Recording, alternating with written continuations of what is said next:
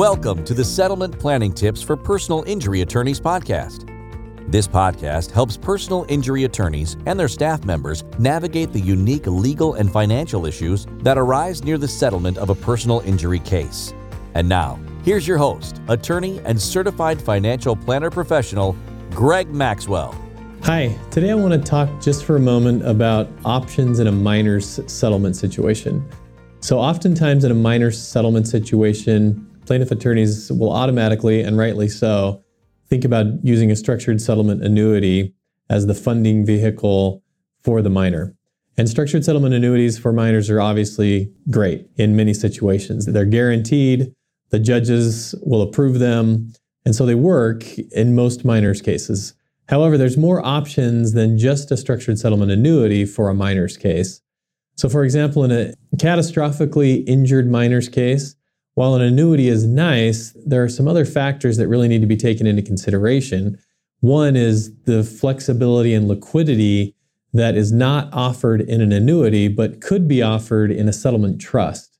So what we'll often do is combine a structured settlement annuity with a settlement trust and have the annuity pay into a settlement trust with a third-party trustee that allows the trustee some flexibility and some liquidity to pay for needs of that minor between their current age and the age of majority if they need something in the meantime before the annuity starts paying it out at age 18, for example.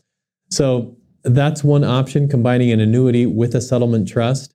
In some situations, an annuity isn't a good idea, and maybe just putting all of it into a settlement trust is a better option, just for the flexibility and liquidity purposes that I mentioned.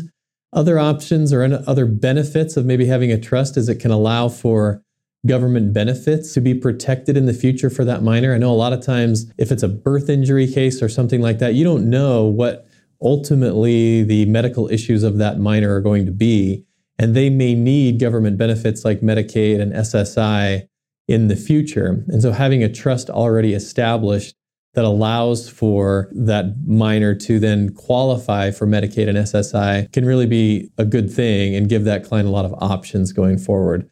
So before you automatically think, hey, we just need to put all of this into an annuity, give us a call. Let us help you think through some of those contingencies and some of those issues that may be there. And maybe we can help provide a little bit more flexibility, liquidity, and a little bit more peace of mind to the family as well. So if you're in a tricky minor situation, whether it be big or small, give us a call and we can help you think through those issues. Thanks for listening to the Settlement Planning Tips for Personal Injury Attorneys podcast. If you like this podcast, make sure to visit amicusplanners.com for more great content, including videos, PDF checklists, show notes, and more. Don't forget to subscribe, and be sure to join us next week for more settlement planning tips.